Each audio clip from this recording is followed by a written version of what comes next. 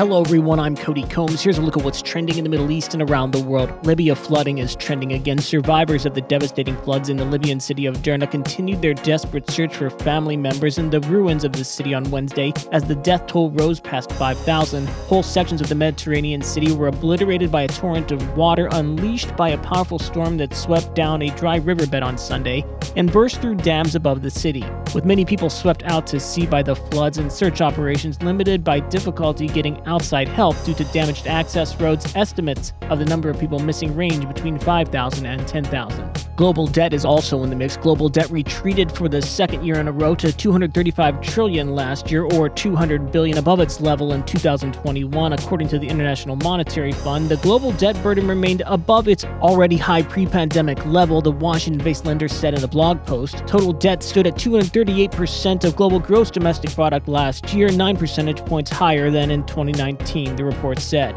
WhatsApp Channels is also trending. The messaging platform is launching the new feature to more than 150 countries. Meta, owner of WhatsApp, says channels are designed to be separate from your chats, allowing for you to stay updated on various organizations, news companies, celebrities, and various topics that might matter to you. Meta also says its goal with channels is to build the most private broadcast service available. FOBO, or the fear of becoming obsolete, is also in the mix. FOBO has grown in the past 2 years, at least among U.S. workers, with 22% saying they're worried that technology will make their job redundant, up from 15% in 2021, a survey has found.